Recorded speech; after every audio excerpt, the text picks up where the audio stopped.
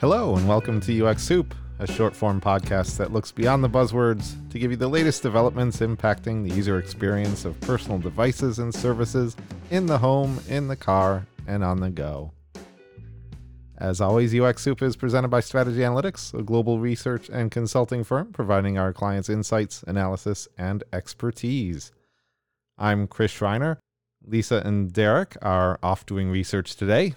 So I am joined today once again by the Vice President of our UX practice, Kevin Nolan. Kevin, welcome back. Hello, Chris. Thank you very much for having me back. I must have said something interesting the first time. You always say interesting things. Oh, you charmer. So I invited you back on because wanted to talk about something you've been working on recently.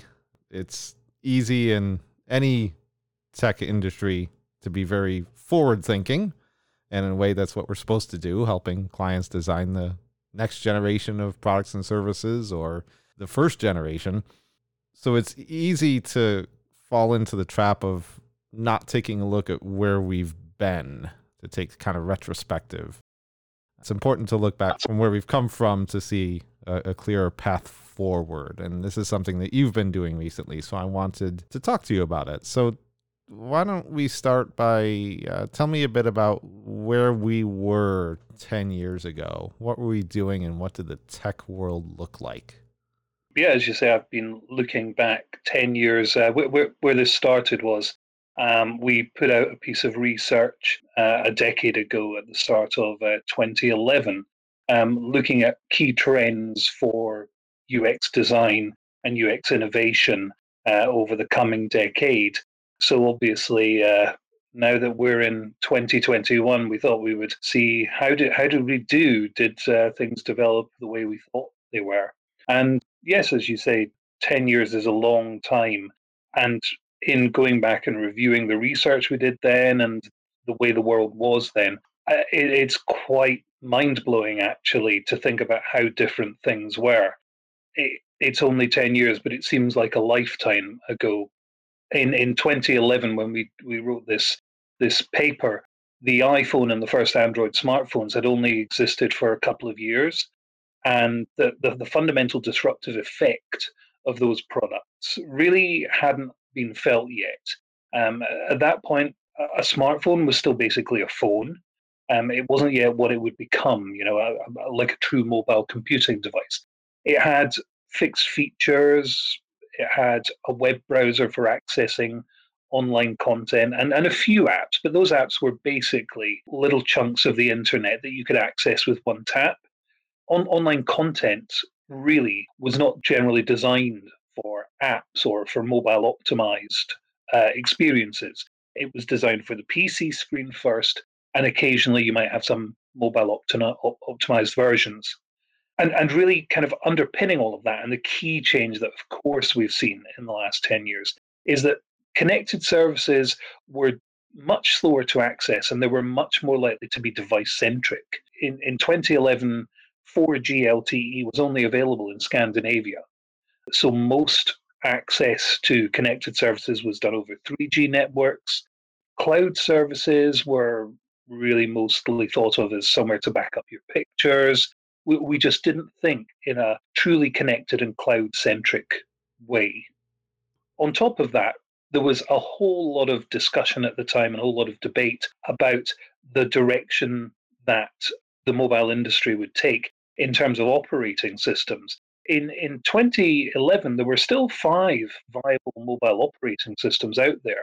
There was iOS, there was Android, but there was Microsoft's, Nokia Microsoft, BlackBerry, Palm, WebOS, and all of these were vying for their own developer time to develop their own ecosystems in different ways and in different directions. So, all in all, a very, very different perspective and a different situation from where we are now. Can you talk to me a bit about some of the research that we were doing back then? What were some of the key insights that we were telling our clients to do back in 2011? Yeah, so the directions that we were pointing to obviously pick up on all of those things that have since happened that we could see developing. We came up with kind of an approach which took 3 poles of development for new experiences. One was personalization, the second one was context awareness, and the third one was convergence or multi screen. Personalization, actually, back then, personalization was not quite what we think of personalization of experiences today. What we actually meant then was customization. Because, again, as I mentioned, really apps in 2011, there weren't a huge number of apps and they weren't very valuable. They weren't at the heart of the mobile experience. As I mentioned, up to this point, a phone had basically been a phone. All of the evolution of the connected app experience happened with faster and more ubiquitous connectivity and as processing migrated more from the device to the cloud. So that meant that basically the user experience, when we were talking about personalization, we felt it was going to become much more unique. And users would be able to personalize or customize their devices through apps to make their own personal experience. And then that was really going to change everything. So that was personalization. The second area was context awareness. And this we might talk today really about system-based personalization on the basis of user preferences, location, their history. Really, what we were talking about at that point was AI, as we would call it now, but the term really hadn't become popular. So the ability for the system to really understand the user's objectives, to understand context, to reason, and to provide a more consultative type of experience, a more intelligent experience. And the last area was convergence, as I said, or you might call it multi screen. And again, thinking back to where we were then and what we could see starting to happen, we could see cloud architecture starting to evolve. We could see through the rollout of 4G, and of course now we have 5G networks, faster, more connected, more always on experiences. And so we advised clients at that point that they really needed to start thinking about a multi screen universe, convergence across networks, convergence across devices, with users expecting to be able to access their content, their experiences via any touch point.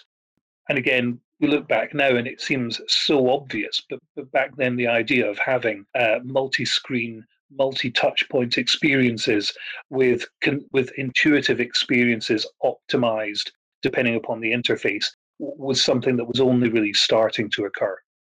So, how well do you think that we've done over the past 10 years in those three areas of personalization, context, AI, and convergence? Where do you think we've done very well? Where have we fallen short? What has surprised you? It's interesting to see. Thankfully, we seem to get it more or less right. Where we are now in 2021, all of these types of areas have gone on to radically change connected experiences. However, personalization hasn't been without its pitfalls. We know that today designers are thinking about what is the right level of personalization. We've seen a lot of connected experiences that get the balance wrong between providing a tailored experience so that the user feels that so the service really knows who they are, across to the other side where it's too much personalization, where it's almost creepy, where the user feels that the level of personalization is being intrusive. So that's something that I think we're still kind of wrestling with. If we think about convergence, again, it's equally hard to think now about connected experiences that exist just on one device, right? The huge shift to a cloud architecture, to account based access, to experiences delivered through software as a service means that more and more devices are seen as simply a point of access rather than where the experience resides, which is great to provide seamless experiences across different touch points. But the problems that we've seen, which I think are actually still becoming more and more of an issue, are around when users are offline.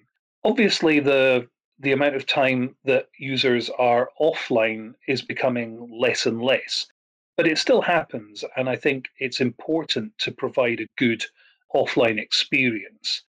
And if we think moving forward, I think it's quite possible that users are going to be looking to be able to switch off certain aspects of their connected experience as they look to digitally detox. And providing some aspect of an experience that works while offline will be potentially an avenue that designers will look to have opportunities to create new experiences moving forward. And I guess the last area for context awareness, well, obviously, since 2011, we've seen a huge surge in the types of experience that have leveraged context awareness, artificial intelligence, to provide consumers with richer experiences. One of the main areas, of course, is applying AI to enhance relevance, matching recommendations, for example. This is actually one area where we probably expected progress to go much further than it already has. What we're seeing now with a lot of these types of quasi AI solutions is that they help consumers with, say, the decision making process, but that whole process is more complicated than just choosing from a number of options. So, what we were probably thinking about back then was that by 2021, we'd have a type of technology that does more than simply help users to have relevant suggestions. We were expecting almost like a consultation engine so that the technology understands broader factors and helps the user by, rather than just giving them more choices, by consulting with them, for example, to help them to make a decision. So that's probably one area where progress hasn't been quite as far as we expected. Yeah, so I completely agree with you about AI. I think that's one of the areas that we've overestimated over the past 10 years. As we've seen, the prediction accuracy is only as good as the data that comes into it. And even some of the algorithms, we thought that they would perform better than they have. Absolutely. I have a funny feeling that maybe if we're still working, we might be here in another 10 years talking about the failure of AI to live up to expectations, Chris. But there's exactly as you say, it's tough. It, Providing meaningful experiences that really work well, driven by AI, has proven to be much harder than we thought it would. And then once we actually get to that point, if we can get to that point, then there's the whole discussion about how do you actually monetize these propositions. I mean, if we look at failures of initiatives like Under Armour's Health Box solution, for example, these were supposed to be these true decision support, concierge, consultative types of solutions that brought together data from a whole number of areas to really provide a solution to users. And they provided great promise. In theory, they were great solutions. The problem was getting them to a point that they worked well enough to drive uptake and to drive monetization. So maybe over the next 10 years, we will actually find solutions driven by AI that work well enough to provide a good enough experience, but also, most importantly, can make money for the companies that are developing. So, what do you think in the other areas that we're going to see over the next 10 years? Well, I think if we kind of look forward for personalization, as I said, most focus so far that we've seen on personalization has really been to drive engagement or to sell more stuff, recommendations, offers, incentives. What we expect to see over the next 10 years is that more use cases will develop that can improve the overall experience. I think we're still kind of in the Wild West phase of the mobile experience, with every app demanding the user's intention and engagement. As we move forward, as we become more evolved in terms of designing experiences, I think use cases that provide deeper benefits to the user and maybe in a more holistic way will emerge. So, experiences that simplify a user's life, help them to prioritize, help them to digitally detox, as I mentioned earlier. These could be ones where personalization drives further into the experience. For convergence, I think the key challenge will just be to keep pace with connecting ever more screens and devices to the user's connected ecosystem. We've already seen over the last 10 years an explosion of categories of connected smart devices, everything now from smart watches to smart home theater displays, also devices without displays, new HMI modalities, so flexible displays.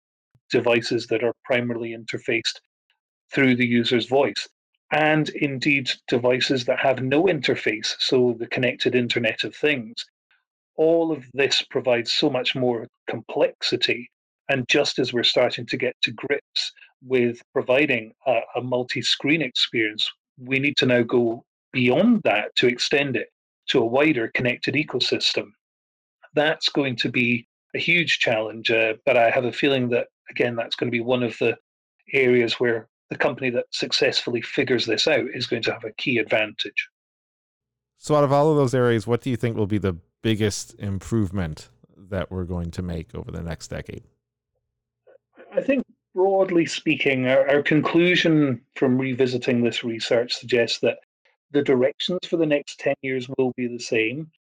We don't see at this stage anything as fundamentally disruptive as the shift from feature phone to smartphone was.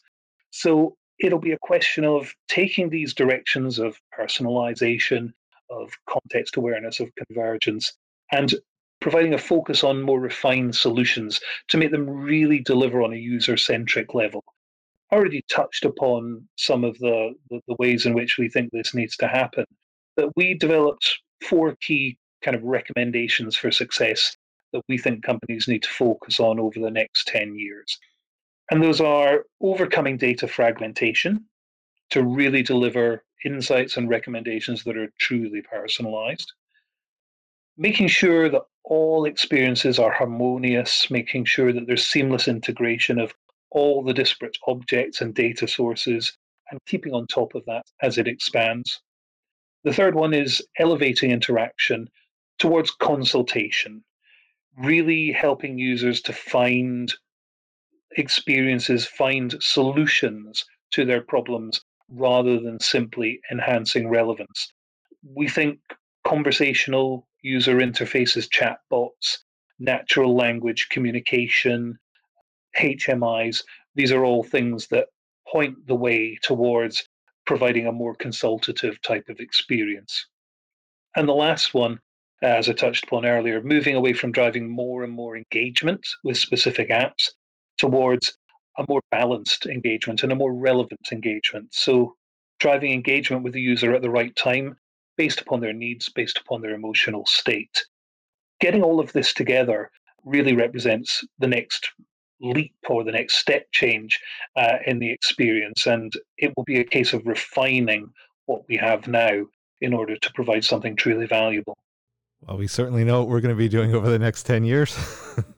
Lots to continue to look at, lots to research, and hopefully lots of exciting new developments.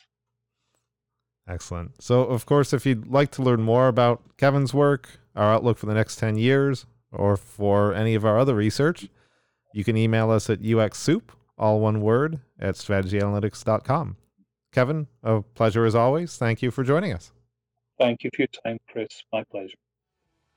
A reminder that on our podcast website, ux-soup.com, you can check out our episode notes and transcripts, find links to recent research, connect with us on LinkedIn and Twitter, and at the bottom of the page, sign up to get the latest news from our team. A reminder that UX Soup is sponsored by Strategy Analytics. Check out the latest user-focused insights in mobile, automotive, and the smart home by visiting strategyanalytics.com. Thanks for joining us. Bye for now.